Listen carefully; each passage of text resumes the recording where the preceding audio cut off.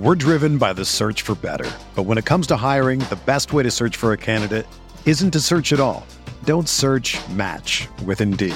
Indeed is your matching and hiring platform with over 350 million global monthly visitors, according to Indeed data, and a matching engine that helps you find quality candidates fast. Ditch the busy work. Use Indeed for scheduling, screening, and messaging so you can connect with candidates faster. Leveraging over 140 million qualifications and preferences every day, Indeed's matching engine is constantly learning from your preferences, so the more you use Indeed, the better it gets. Join more than 3.5 million businesses worldwide that use Indeed to hire great talent fast. And listeners of this show will get a $75 sponsored job credit to get your jobs more visibility at Indeed.com/Blue Wire. Just go to Indeed.com/Blue Wire right now and support our show by saying that you heard about Indeed on this podcast. That's Indeed.com/Blue Wire. Terms and conditions apply. Need to hire? You need Indeed.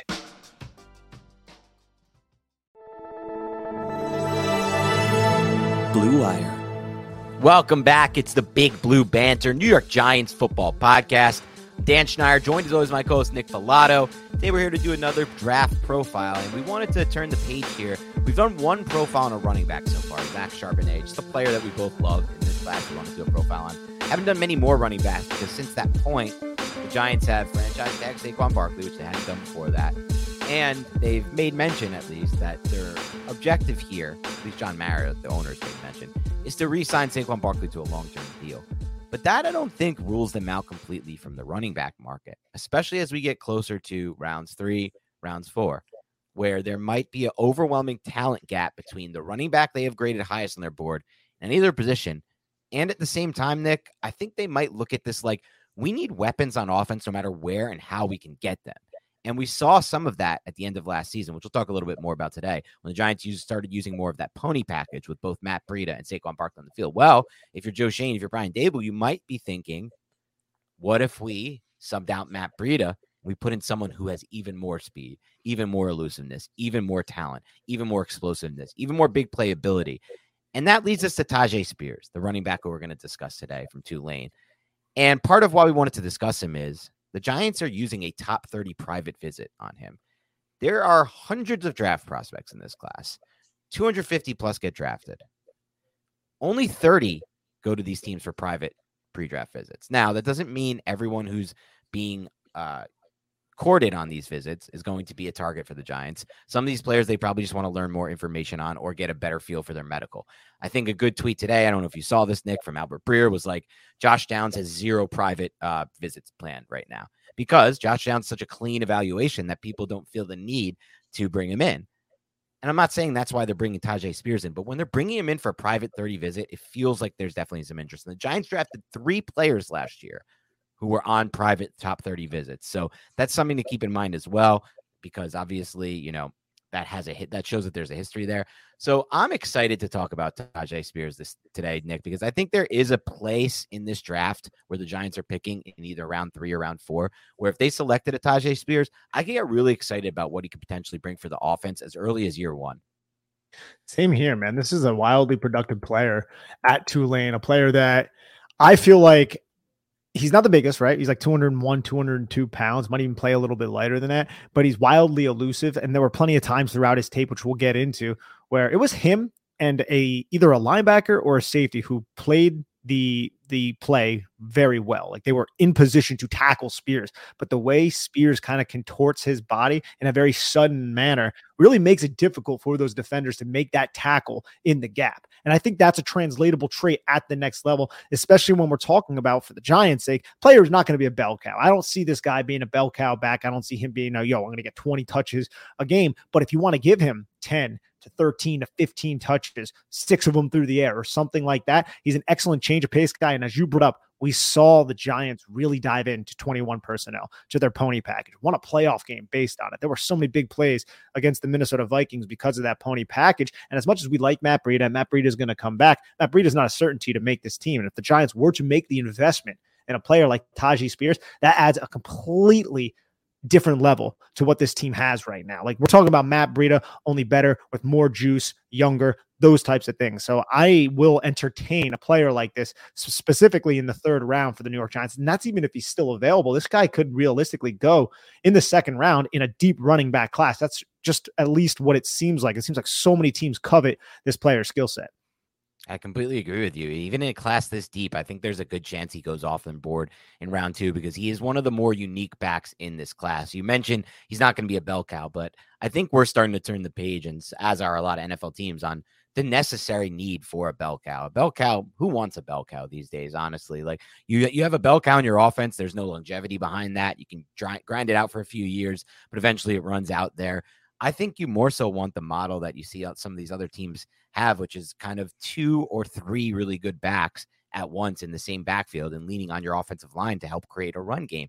And I think he can make an impact very similar to, but I actually like him more as a player. I don't think he has as much deep speed, straight line speed, but I think he has everything else maybe a little bit better than Tony Pollard, who the Cowboys drafted in round 3, I believe, maybe round 4, and was a massive reason the Cowboys offense was good last year. If you just dig into some of the Cowboys stats last year, Pollard was responsible for a lot of their explosive plays. Pollard was responsible for breaking games open where it was close and they were dragging along in quarter 3 and 4 against some of the sub 500 teams that the Cowboys beat last year to help them make the playoffs last year, and then they eventually won a playoff game. Pollard became, honestly, their best offensive player behind CeeDee Lamb, and some people would even argue that he was more impactful because he had more explosive plays.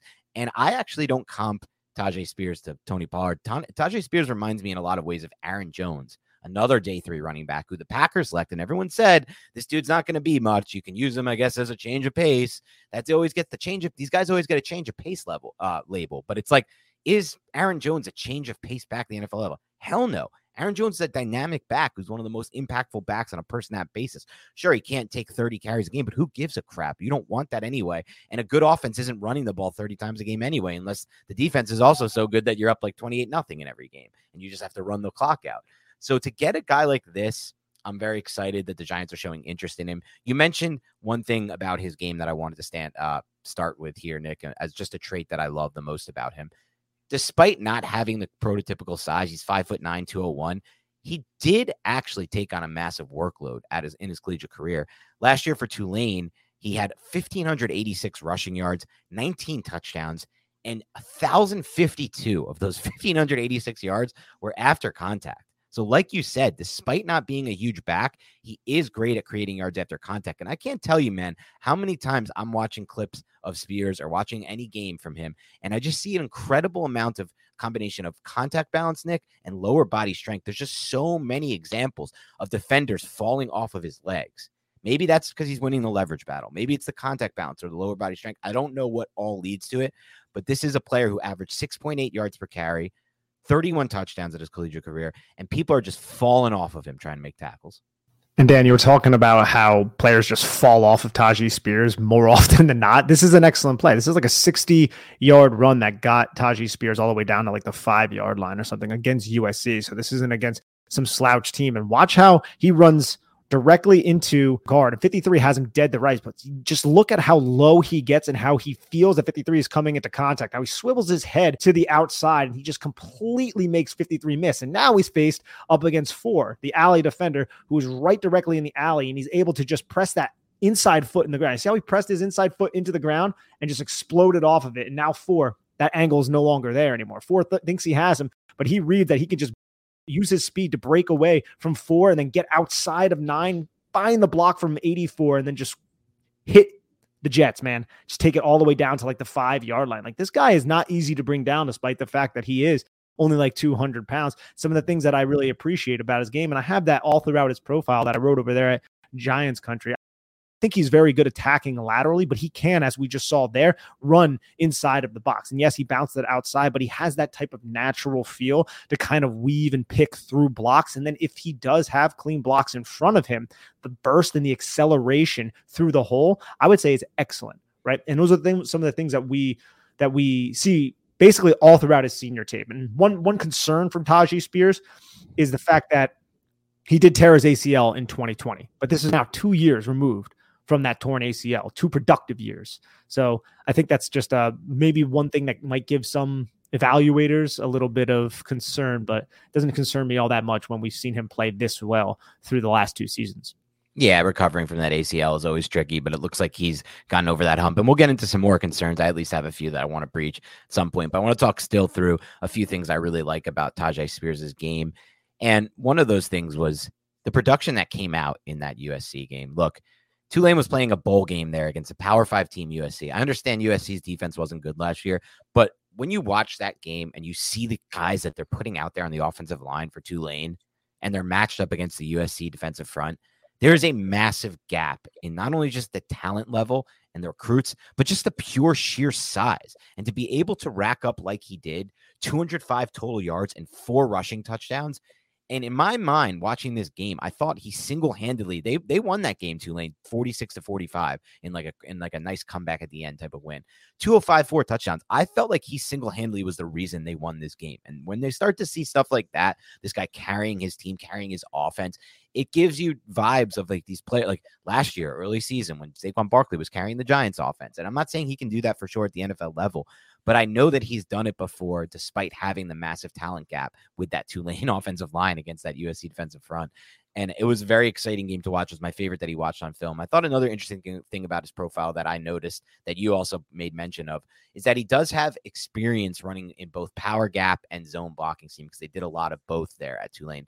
Despite not having the offensive lineman, they actually ran a pretty fun, diverse run scheme. So I think that'll help him translate as well. I think it will certainly help him translate. And I'm glad you brought up how he was kind of a bell cow for Tulane. Now, I don't think that's necessarily translatable at his size, the NFL level, but let's take the context of Tulane as a football team into account here. Tulane was 2-10, I think actually it was, in 2021. Last year, they won, 12 games? I think they were 12-2. That's a complete turnaround. Yeah. Beats USC and the Heisman Trophy winning quarterback in the bowl game. That's one of the coolest stories in college football. And he was the impetus to it all on offense. They had a really good defense. All right. But offensively, every defensive coordinator was circling Tyjae Spears. And despite that, the guy did not have less than 120 rushing yards from week 7 all the way to that bowl game win against USC. It was 154 against USF, 125 against Memphis, 157 against Tulsa, 130 against UCF, 121 against SMU, 181 against Cincinnati, 199 against UCF, and then 205 against USC, with 2 touchdowns against SMU, 2 touchdowns against Cincinnati, a touchdown against UCF, and then 4 against USC. That is elite production. And some of those teams right there, they're not just, the run-of-the-mill shit college football teams. Some of them are, but some of them are actually pretty good programs. Yeah, and that goes to show what he was able to do. And the reason why is because if you watch his game, we'll get into some of the stuff that you can maybe translate and try to project, such as his explosive, the athletic testing, and then also what we saw at the Senior Bowl, which I think opened a lot of eyes, which was, look, this guy wasn't really used in a diverse route tree at college on tape, but when you saw him at the Senior Bowl and you're looking at him in these one-on-one matchups, you're like, if you get the right coordinator and you get the right coach at the NFL level, can he be a weapon in one-on-one? Can anyone really hang with him in one-on-one? These linebackers or safeties, where you're going to put. So that's all the projection stuff. But just like from what you actually see on the tape, there's not that much projection that's needed, in my opinion, for a player like Spears. I think it's that the tape is that good. Like you talked about it a little bit before, Nick, but the patience with Spears, I loved watching. I felt like he did a really good job on some of these runs of showing great patience and then that acceleration and that ability to go bang right through that crease at 0-60. Like you said, some of that is because he is small and he finds a way, and a lot of times, to kind of like use his body or use his, I guess I should say, there you go. There's the one-on-one rep for whoever's watching on YouTube right now. This is just a route he ran in one-on-ones where he just stanky legged the defender and created 4 or 5 yards. Stanky leg, the tempo off the line of scrimmage, and look how low he's getting. This is courtesy of Ian Cummings, by the way. But look at the knees that knee is essentially on the ground, and then he plants that inside one and just comes out of it. And look, in the NFL, are you going to have that much time to run routes like that consistently? Yeah. Probably not, but he still has the capabilities of doing so. Not many athletes have that type of coordination and body control to do what we just saw right there on the YouTube. It was a pivot route or turn route back to the inside in a one-on-one isolation where these defenders are at such a disadvantage. But the only reason I highlight it is because it showcases the athletic capabilities and how this man can contort his body and his agility and his explosiveness out of his breaks, not necessarily just because he absolutely made that Pitt defender look terrible there. Yeah, and it shows off the lower body flexibility, that ankle flexion that you've always talked about. Like that ability to make that cut. It's not just when he has the ball as a running back in the open field. It's all, or when he's being patient behind the line, tempoing his run and then creasing it. It's when he's in one-on-ones, and at least as you could project it to the next level, he could be a real big weapon in your pass game as well. I think any team that, if we do see what we talked about earlier, Nick, where like there is one team that says, F it, I need to add this kind of talent to my offense right now, and I can help us get to the next level, and they do take him like top 50, which I think is possible, by the way. I think it's possible this dude goes top 50, top 60. I really do.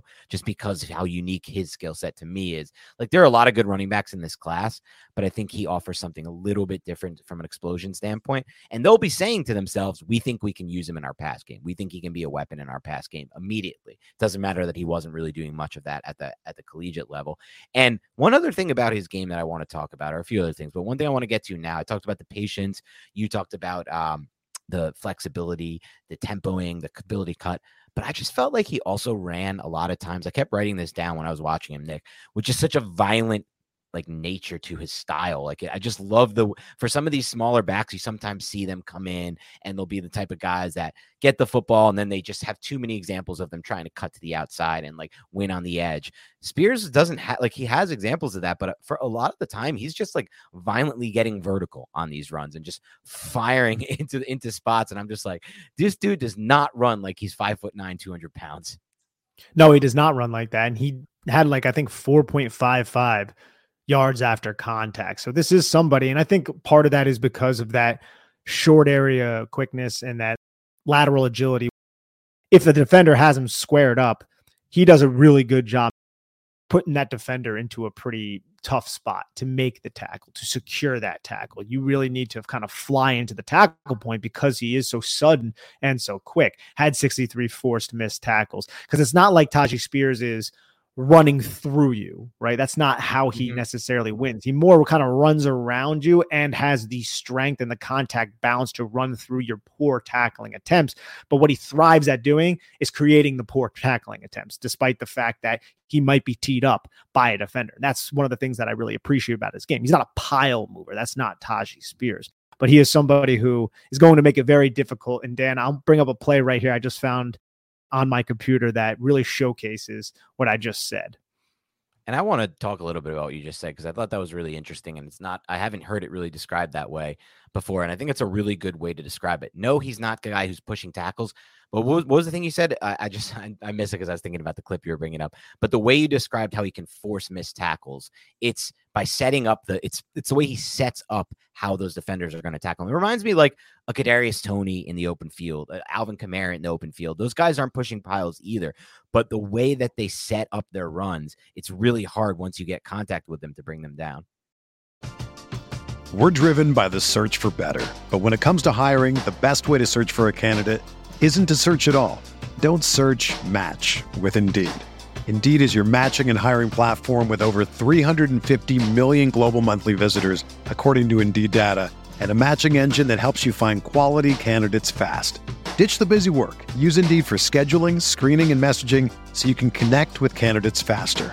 Leveraging over 140 million qualifications and preferences every day, Indeed's matching engine is constantly learning from your preferences, so the more you use Indeed, the better it gets. Join more than 3.5 million businesses worldwide that use Indeed to hire great talent fast. And listeners of this show will get a $75 sponsored job credit to get your jobs more visibility at Indeed.com/Blue Wire. Just go to Indeed.com/Blue Wire right now and support our show by saying that you heard about Indeed on this podcast. That's Indeed.com/Blue Wire. Terms and conditions apply. Need to hire? You need Indeed. It is. It's a very hard. This play right here, it's a shotgun run where he finds the hole. The blocking is solid, but 13, the linebacker, that might, I'm not sure. No, that's not Ivan Pace. I believe Pace is 0 because this is against Cincinnati. He has a really nice rep against Pace. But watch how he just stanky legs that guy to the outside, and then 10 tries to tackle him. He gets upfield, and then he has the type of peripheral vision to see that somebody else is coming from backside pursuit. He feels it. I don't know if somebody's communicating to him, but watch. He shouldn't be seeing this cornerback from the backside, but he feels it and he just cuts and gets right around him and runs right into the other defender who tackles him. He just has a very natural feel for where defenders are and where defenders are coming from. And I really do love this kid's profile moving forward into the NFL. I feel like you don't really find many people who don't like his profile, but I think it is, I don't want to say he's a niche player because I don't think that's fair. I honestly got Tony Pollard vibes, just like you said before. So when you brought him up, I kind of smiled because I didn't put that in my profile. We didn't bring that up either together, but that's the kind of upside I think he offers. Look, Tony Pollard is a good running back, but do you want to give Tony Pollard 25 touches a game? Probably not. But if you give him 15 and have another running back to kind of work in a committee with him, then you're talking about 15 incredibly valuable touches. Yeah. And I also agree. I think Pollard's a little bit more explosive straight line, but that's not because Tyjae Spears isn't. Like, Tyjae Spears is excellent. It's just Tony Pollard, I feel like, is very rare if you get him into space. But Spears might be a little bit better in terms of the just understanding of the entire landscape around him, that kind of spatial awareness, although Pollard's pretty damn solid at that too. Yeah, it's funny because I think Pollard and even Aaron Jones, I mentioned a little bit earlier, are definitely better straight line athletes and more explosive in that way than a Tyjae Spears type. Tyjae Spears at his pro day, he didn't run at the combine. His pro day, he ran a 4.47, and I think that tracks pretty well. I don't think he has that Pollard kind of long speed. But I will say this, in a lot of the other traits, I in some ways, like you said, I like him maybe more than Pollard. I like his spatial awareness more than Pollard. I like his contact balance. Pollard has great contact balance, but I think this dude is like elite level contact balance. I love his ability to change directions and cuts and his flexibility. Again, Pollard has that too, but I feel like it's maybe at an even better level with Spears. There's a lot I like to his game. And then I didn't even talk about what I mentioned before, that violent nature to his style of running. That's something he also brings that's different. But I also want to talk a little bit about some of the traits that might, from the athletic testing standpoint, that might translate to what he can be at the next level. I mean, this is a really explosive athlete by the testing, not just by the film. 91st percentile and 87th percentile in the vertical and broad jumps will show off explosiveness. And 92nd percentile hand size also was intriguing to me. I saw that one and stood out because I'm like, look, if a team is drafting him, they do think that they can really fully make a massive expansion to his pass game role at the NFL level. I really do believe that. And the Giants included, if they draft him, would be one of those teams as well. And that's something that I look for. 92nd percentile hand size. Hands were not, and that also I think plays a role in the fact that he was actually really good, Nick, at ball security, which you don't expect for a back like this. You watch a back like this and you're expecting to see the ball go on the ground a lot, but he had just 3 fumbles his entire collegiate career. And that includes that 2022 season we just talked about, where he was a true workhorse, racking up hundreds of touches for Tulane. And yet I think that hand size could play a big role in, 1, translating to be a more natural pass catcher at the next level, and then 2, ball security at the next level.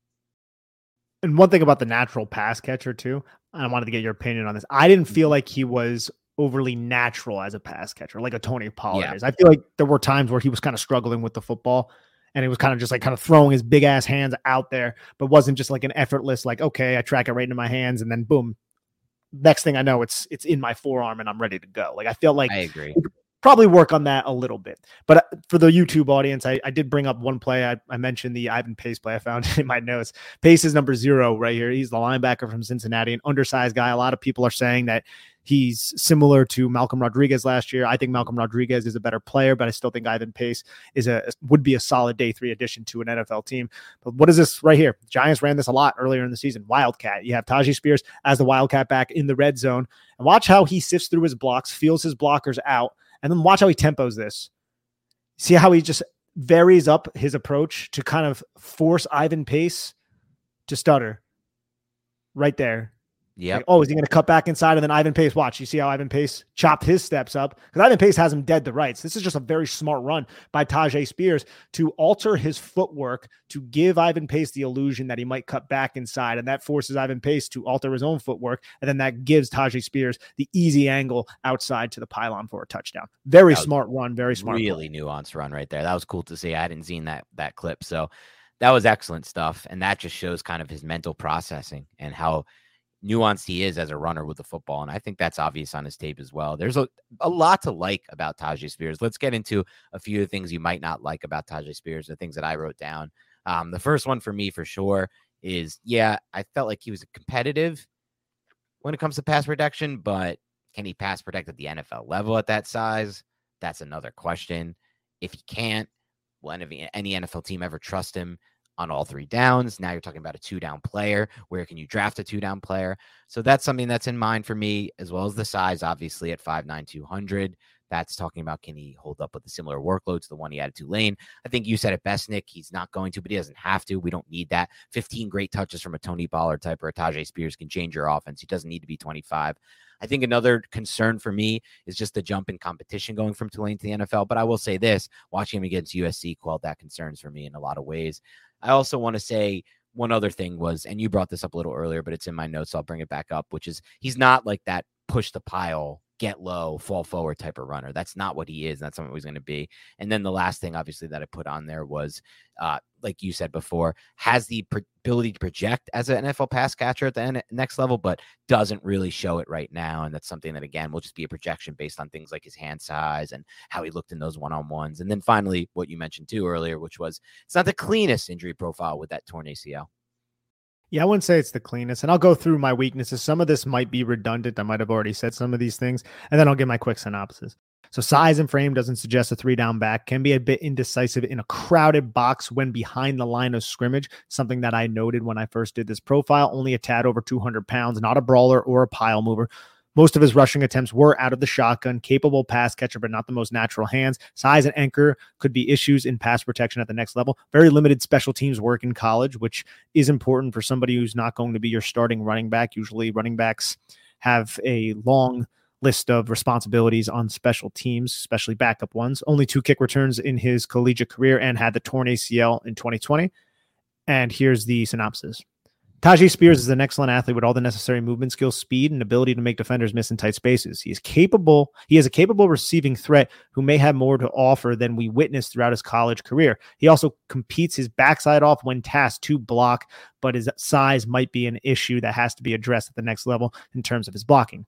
Spears has plays where he notices holes right before or as they open, but there are also plays of indecision against more crowded areas, which isn't surprising. He's a better threat in space and does an exceptional job timing his unique agility to force missed tackles versus pursuit defenders. He will make for a very impressive change of pace back who teams will love. He has starting upside, but isn't a pile mover, nor will he be a 20 touch a game type of player. I think that's very fair. I think we broke down a lot of it. Now, let's talk about, before we wrap up and we get to, and I want to touch on one thing just because sure. The part about him being a little bit indecisive, and I kind of think in a way this speaks to his credit. I think the indecision comes from him trying to find holes on the inside and not bouncing it outside. Remember back when Saquon Barkley was in college at Penn State, one of his biggest critiques coming out was he bounces outside too often. You're not going to out-athlete everybody at that level. I did feel like there were times on tape where Tyjae Spears maybe could have bounced it outside, but he stuck with it a little bit too long on the inside to see if those blocks would develop. Because there were times, it's not like this is consistent throughout his tape. It's just something that I noted. But there were times where I was like, man, he probably could have bounced it outside there, but he was just a little bit too patient, which you can view as a knock. But at the same time, I do think there's also merit to it. Just because he's not out-athleting people. He's really kind of being patient, maybe behind better blockers at the next level. That won't be as big of an indictment on his game. And again, I don't really think it's an indictment. It's only something I noticed throughout a couple plays in his college tape. Does that make sense? It makes a lot of sense to me.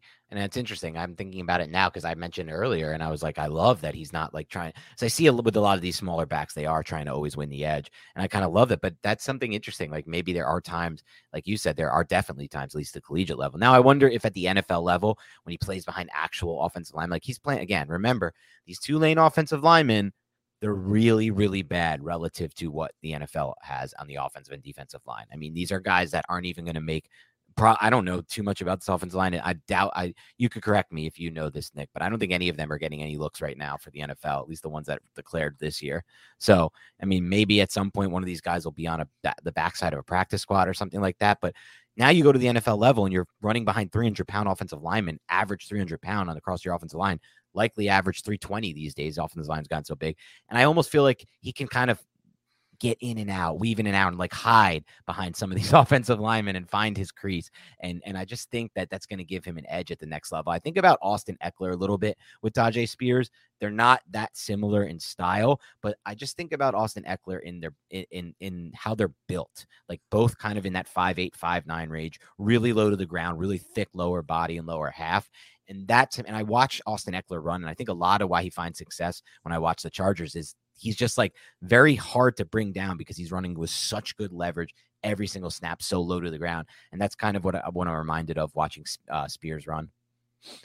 And he also, Spears, man, like he had some success though, because I did say the crowded box, like he was somebody who did have some explosive plays, some touchdown runs against like 8-man boxes. Okay. So I don't want to make it like he can't do that. That is just something that was one of the notes that I feel like popped up in certain situations, but it's not ubiquitous throughout his tape. Yeah. And it's worth discussing. And it just goes to show like when that's one of the, I don't want to say knocks, but like something to like bring up and consider a concern. It just shows like there's not really that many concerns in this profile. This is a pretty good profile, man, with a lot of upside to it too. So it leads me to my next question. The Giants have shown obvious interest in him. They brought him in for a top 30 visit. Where would you be comfortable with the Giants taking him was the first question. And where would you be excited about the Giants taking him? So with the picks that they have now, it would be the 3rd round that I would be comfortable, and I would be excited about it in the 4th round. And that might be a little bit too pie in the sky. It's just the Giants have a lot of holes, man. And that 1st and 2nd round pick, if you're going to take and running back's not a onesie position, as you like to say, but I would think I'd rather entertain maybe center there. I mean, that's where it gets a little weird. Like, would I, like if John Michael Schmitz fell to the 2nd round, possibly, but I would still rather probably go a wide receiver, but it also depends on who's there. There's a lot of stuff, but the Giants could trade down. And if the Giants trade down at, say, 25, and they trade out of the 1st round or even trade down to 30 or 30, whatever, right? 31, then you're going to have more day 2 picks. And that's where I'm like, okay, so let's think of an actual pick selection where I would be okay. It would be after 57, but maybe around 70 or something like that. Like I think Tyjae Spears is a top 70 player in this class. Like I think there's a good argument for that. So I'd probably say if the Giants were to acquire more assets, and it depends on how the board falls, then around that area of the draft. What about you? I think that's a really good way to look at it. Like we can consider the potential of a trade down or a scenario where the Giants are acquiring more picks and they have different range in the draft. And so I think that's like if the Giants do trade back and acquire more picks, I think that's probably the 65 to 70 range is where I'd start to consider him. Now, as far as what they have right now, I'm right there with you. I'd be comfortable taking him at 89 overall because I think when you get to 89 range, unless you're going off-ball linebacker or running back, and I can't think of too many other positions, or center, I guess, though. Again, like with centers, I feel like a lot of the times you're getting the dude from Temple, you're getting like the Hennessy's, the guys who are just never really making much of an impact at the NFL level. Like I know I bring him up a bunch, but like it's just Not like a Hennessy guy. No, I don't like any of these undersized centers that I've seen like pushed up draft boards and like they're the number 1 ranked guy in the shit class, and then they're like you watch them and you're like, Ben Bredesen can probably do that same thing. You find Nick Gates. He's a tackle at Nebraska. Now he's a center. He's pretty good too. He's holding up. John Feliciano, cut by the Bills. Then he has a pretty good year. Like center is not a position for me like that. But, when you get to that 89 range, if you're gambling on corners and receivers at that point, to me, they're a lot of times dart throws. You may be able to find a Cordell Flott type in that range who's like not a dart throw from an athleticism or projection standpoint, but a dart throw from a standpoint of he doesn't really have good film yet. And you're just kind of banking on your coaches molding him. But if you're looking for the complete thing, like in my mind, like what Spears offers right here, which is great production and great film plus great athletic profile, you're not really getting that anywhere but running back. And to me, if you're getting great production and great profile, you're making a good bet. Like that's a good gamble at that point. So at 89 overall, I not only be comfortable, I'd be pretty happy with that pick for the Giants. I'd be pretty damn excited. Obviously, round 4, I'm thrilled with that kind of pick. The only thing that makes me less excited about round 3, and to some extent round 4, would be that it is also the position where I know every single round forward, like if we take Tyjae Spears round 3, every single round forward at round pick 4, round 5, round 6, I'm going to be like, I love this running back here, Nick. I love this running back here, Nick. Obviously, we're not going to take 2 running backs in this class after re-signing Saquon Barkley, but that's the problem. That's the kind of the pitfall behind it of like, you're going to still love the value at running back from every pick on. Yeah, Kendry Miller from TCU, Oklahoma's Eric Gray. Like, there's a lot of guys, and I like Tyjae Spears better than those 2 players, but I also really like those players. So it really depends on the value too. As you said, at value. So I'm going to ask you this question, Dan. Zach Charbonnet or Tyjae Spears? And do you think the selection of those two tell you maybe a different story or give you an idea of what the Giants might be thinking if the Giants were to select either of those two? I know what you're saying there in the sense of like if they select a Charbonnet, it might. Are you saying does that mean something for Saquon Barkley's future, or is Yeah. that am I reading too much into this? No, Okay. no, that's what That I was is what asking. you're trying to say. Yeah.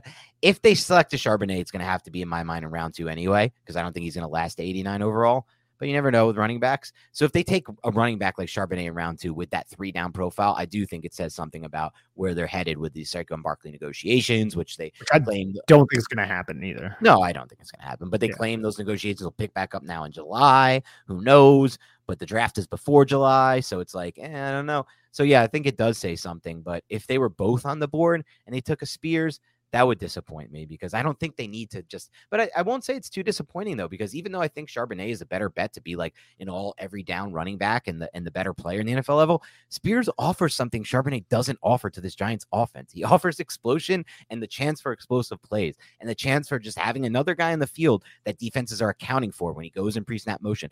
I love Charbonnet. He's one of my favorite backs in this class. He's my RB2, but defenses aren't really accounting for him on a play-by-play basis. That's not his game. That's not what he brings to your offense.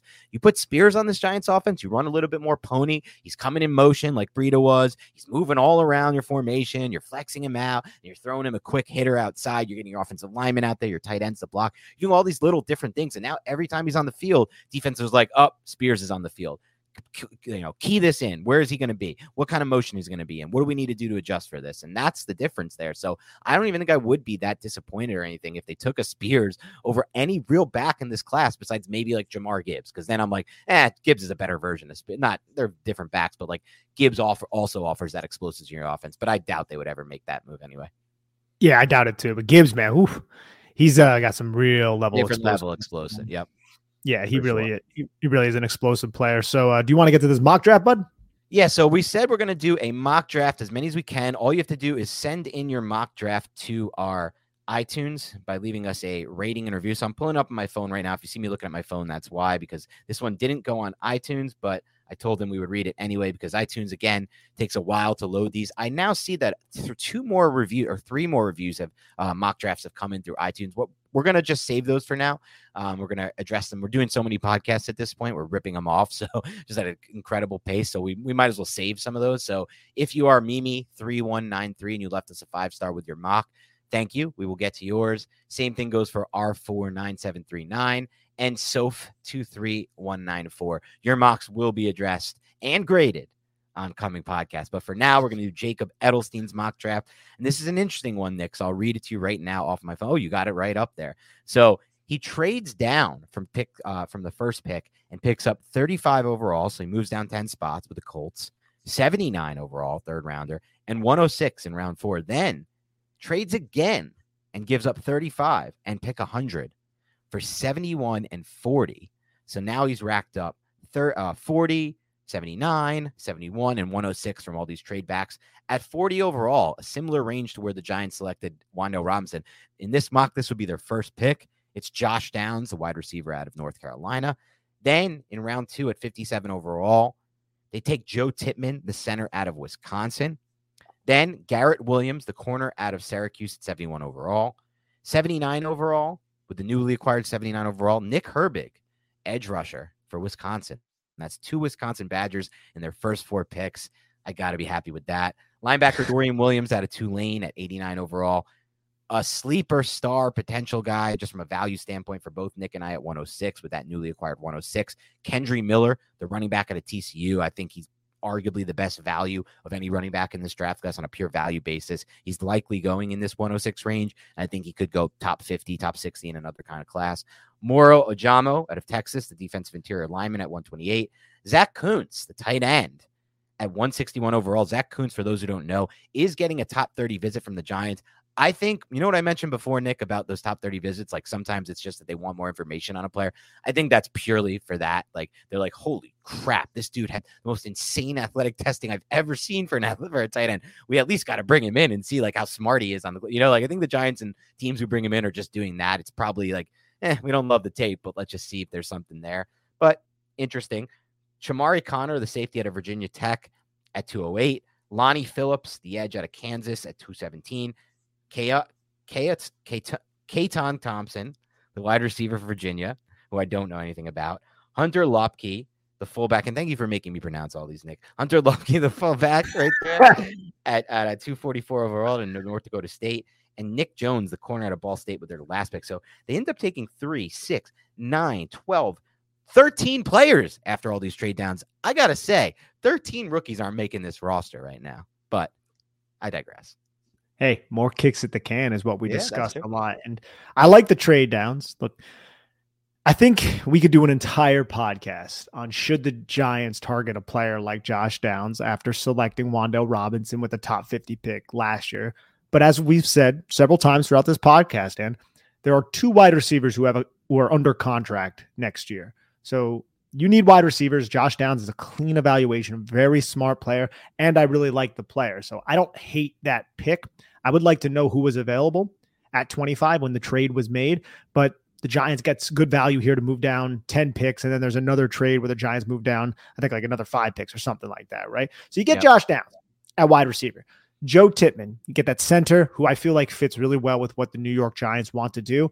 I like that pick. I do. Like, again, it's going to come down to value, who's on the board, etc. But the 71, you get Garrett Williams, and Garrett Williams is a Syracuse cornerback who tore his ACL late in the season. I don't know if he's going to be ready, but I'll say this. He might not be the best athlete, but he's very smart. He's a clean prospect in terms of he doesn't commit stupid penalties. He's not overly grabby. I can't remember the game I was watching, but there was a game where he was basically playing off coverage on the number 1 who ran a deep post, and it was a ruse from the offense because they ran a tight end wheel around, and he read the entire thing. So he covered the deep post, stayed on top, just used his eyes to see that the tight end was coming open into the middle of the field, came off the post, and then just ran right through the catch point and got an interception against, I can't remember the team, but either way, it was a very nice mental processing type of play. So you add that cornerback depth, getting a guy I feel like who is a high upside player, just from the sense that not a lot of people are talking about him, but he seems to have some good technical traits for playing cornerback in Garrett Williams. Nick Herbig, that's all you, bro. I have not watched him yet, but if you want to opine a little bit even more on him, you can. Dorian Williams, that's a light linebacker, pursuit guy, sideline to sideline type of player, not great in the box right now, similar to a lot of the other linebackers, but a very long one, similar to Bobby Okereke from that standpoint. I think in round 3, I think it may be a little bit too early, but I do like Dorian Williams. I think I had like a late round 4 grade on him when I did his evaluation. I really like, as I said before, his teammate Nick Anderson, a little bit less, but he's just undersized and a very small player. Love Kendry Miller. Ojamo is just like a very long Texas defensive lineman, like 285 pounds, kind of a tweener. You can use him as a 5 technique, gigantic hands, long traits type of players. Zach Kuntz, as you said, gigantic and other traits type of players. So I like the upside betting on the traits, and all these other players I don't have too much on personally. I don't know enough to opine on their profiles, but overall I like a lot of these picks. I don't think I love the draft though. I don't know if there's a lot of those like star power behind it, but I'm going to give it a nice solid B. What about you, Dan? I think that was a good evaluation, Nick, and in a lot of ways very fair. I'll also give it a B. I don't want to just copy your grade, but it's kind of where I was at here. It's a solid B. It's not lower than a B. It's not B minus C plus because there's so much depth that you get in this class, and there's a lot of needs addressed. There's a lot of players who I think are just great values. Kendry Miller is just a great value. Yes. If you can get him at 104, just absolute great value. And then I like some of the trait bets that you made, that you talked about later in the draft with basically their next 2 picks there after Kendry Miller. So I think they do really good in that day 3 range on this. Josh Downs as the premier player in this class, I don't love it. But at the same time, I think about it and I'm like, yeah, but we'd probably be okay with like Jordan Addison at 25 and Zay Flowers. And I know they're different players, but Josh Downs is really, like, from the little I've seen of him so far, he looks really good. And that's just a little I've seen on tape. I watched a lot of him because I bet Drake May every single week for UNC. So I just watched a ton of UNC games last year, and he was phenomenal on broadcast too. So it's like, I don't know. And then Joe Tippmann, like you said, I'm going to like him. It's not just because he went to Wisconsin. I like Joe Tippmann because he's long. He moves well in space. He's incredible strength with the 635-pound squats. He's a freak, according to Bruce Feldman's freak list. Like, he has all the athleticism that translate at that position. I want to talk a little bit about Nick Herbig. So I don't want to just hit every Wisconsin player, Nick, and it's like, oh, I like every single one. Let's be clear. I don't like every single Wisconsin player. Benton is a player, the defensive tackle, the interior defensive lineman, a lot of people are hyped about in this class. I don't think he's worth taking early. I think he should be a day 3 pick. I think he was good. It was good at what he did in Wisconsin. They were definitely a better team when he was on the field, and he missed some time. They were a worse team, but he's the typical, like, he's just a nose who's not going to offer anything crazy. He's not going to have a Dexter Lawrence year 4 breakout where he's all of a sudden like dominating centers in the pass game and pushing people back. And now he's like, oh my God, we have the 2-way guy. He's the 1-way nose, and I'm not going to use. So there are guys I don't like from Wisconsin. Graham Mertz, their quarterback who transferred to Florida. I think he sucks. I think he's absolutely terrible. And I know Nick has now had to watch him because he watched Tittman for the Giants. And he's like, and we were texting through, and he's like, oh my God, is Graham Mertz bad? I was like, he's everything you said he was. And I was like, you're damn right he is. He's a terrible player. And so I don't love every Wisconsin guy, but Nick Herbig is a guy who I think everybody's sleeping on in this class. And it seems to happen with all these second-level Wisconsin players. They don't always work out. A guy Nick and I both liked the film of 2 years ago or 3 years ago with the Saints. Zach Bond hasn't worked out. But at the same time, a lot of these second-level linebackers have really seemed to work out. Leo Chanel, amazing rookie season, and came on super strong at the end. And then I've been reading, and because I've been trying to like purse through different like beat podcasts. I'm trying to find draft podcasts, Nick, and I don't feel like there's that many good ones out there. We talked about this off the pod, but one of them is like getting into team nitty-gritty stuff. And they were talking Bears, and apparently at the end of the season, Jack Sanborn made a really big impact. And there's like now some belief that he could be a starter or potentially have a decent role in that defense. Jack Sanborn was undrafted at Wisconsin last year. I knew he was going to stick on an NFL roster. I was so certain watching his film at Wisconsin. And so these second level guys, Herbig, there are issues with him from a translation standpoint. It's why he's not really talked about or buzzed about. He doesn't have long arms. He doesn't have a lot of the things that you think are prototypical to an edge rusher, but he's so freaking super productive in that Wisconsin scheme, in that Jim Leonhard scheme. And he gets he's always in the backfield, tons of tackles for losses, tons of pressures. And so that production is there for sure. And I'm definitely intrigued by him as well. I think Wisconsin, other than Leo Chanel, who is very exciting, is the most underwhelming linebacker U, right? Like everybody thinks they're this U, that U, DBU, linebacker U. You guys kind of are linebacker U, but you're very underwhelming. You're not sexy or flashy. Yeah. Like you have guys like TJ Edwards, who like no one wants to draft, but ends up playing like over 1,000 snaps in a Super Bowl team on a Super Bowl team. And like you kind of go through the NFL, there's a lot of Wisconsin linebackers in the league. Van Ginkel is really a really good player for the Dolphins, Van Ginkel. Exactly. But going into the draft, they're not other than Leo Chanel. Nobody gave a shit about any of these guys. And even Leo Chanel fell to the end of round 3. It's like no one really gave a shit about him. Zach Bond's the only one who got like a decent draft capital at all these guys. Even TJ Watt, dude. TJ Watt was filthy at Wisconsin. Filthy at Wisconsin. And everyone's like, he can't translate to the next level. Not enough athleticism. Doesn't have the arm length. He goes all the way to the back end of round 1. He was the best player in that freaking class, TJ Watt. I wasn't even considering him. I consider him more of an edge. He played more of an edge role, right? But yeah, I'm including the edges and the off ball because Herbig is an edge too. Herbig, I've seen some people think he could play inside. He's going to have to be like an edge type. I don't really think he has the skill set to play inside. Gotcha. It's just kind of funny to me that nobody ever talks about these guys, yet they're like 10-year starters in the NFL. I know. They come from a good defense, Jim Leonhard, but now he's gone. But anyway, we're giving you a B for that one. Thank you for tuning it in. Thank you for turning in, I should say, Jacob. And for everyone else, we have 3 mocks on the docket. So yours, R49739, you're going to get yours. Mean Me is going to get yours. And Soph, those will come on coming shows. But if you want your mock draft read, evaluated, and graded by us, just send it in on your iTunes review. Leave it in the comments with a 5-star and you'll get it. And thanks so much for everyone tuning into the Big Blue Banter podcast. More draft content coming your way. Have a great weekend or week or wherever you hear this. At this point, we're recording so many in such a short span. We don't know when we're going to drop them. So this all I know is you're in the future. I'm in the past. So enjoy this whenever that comes.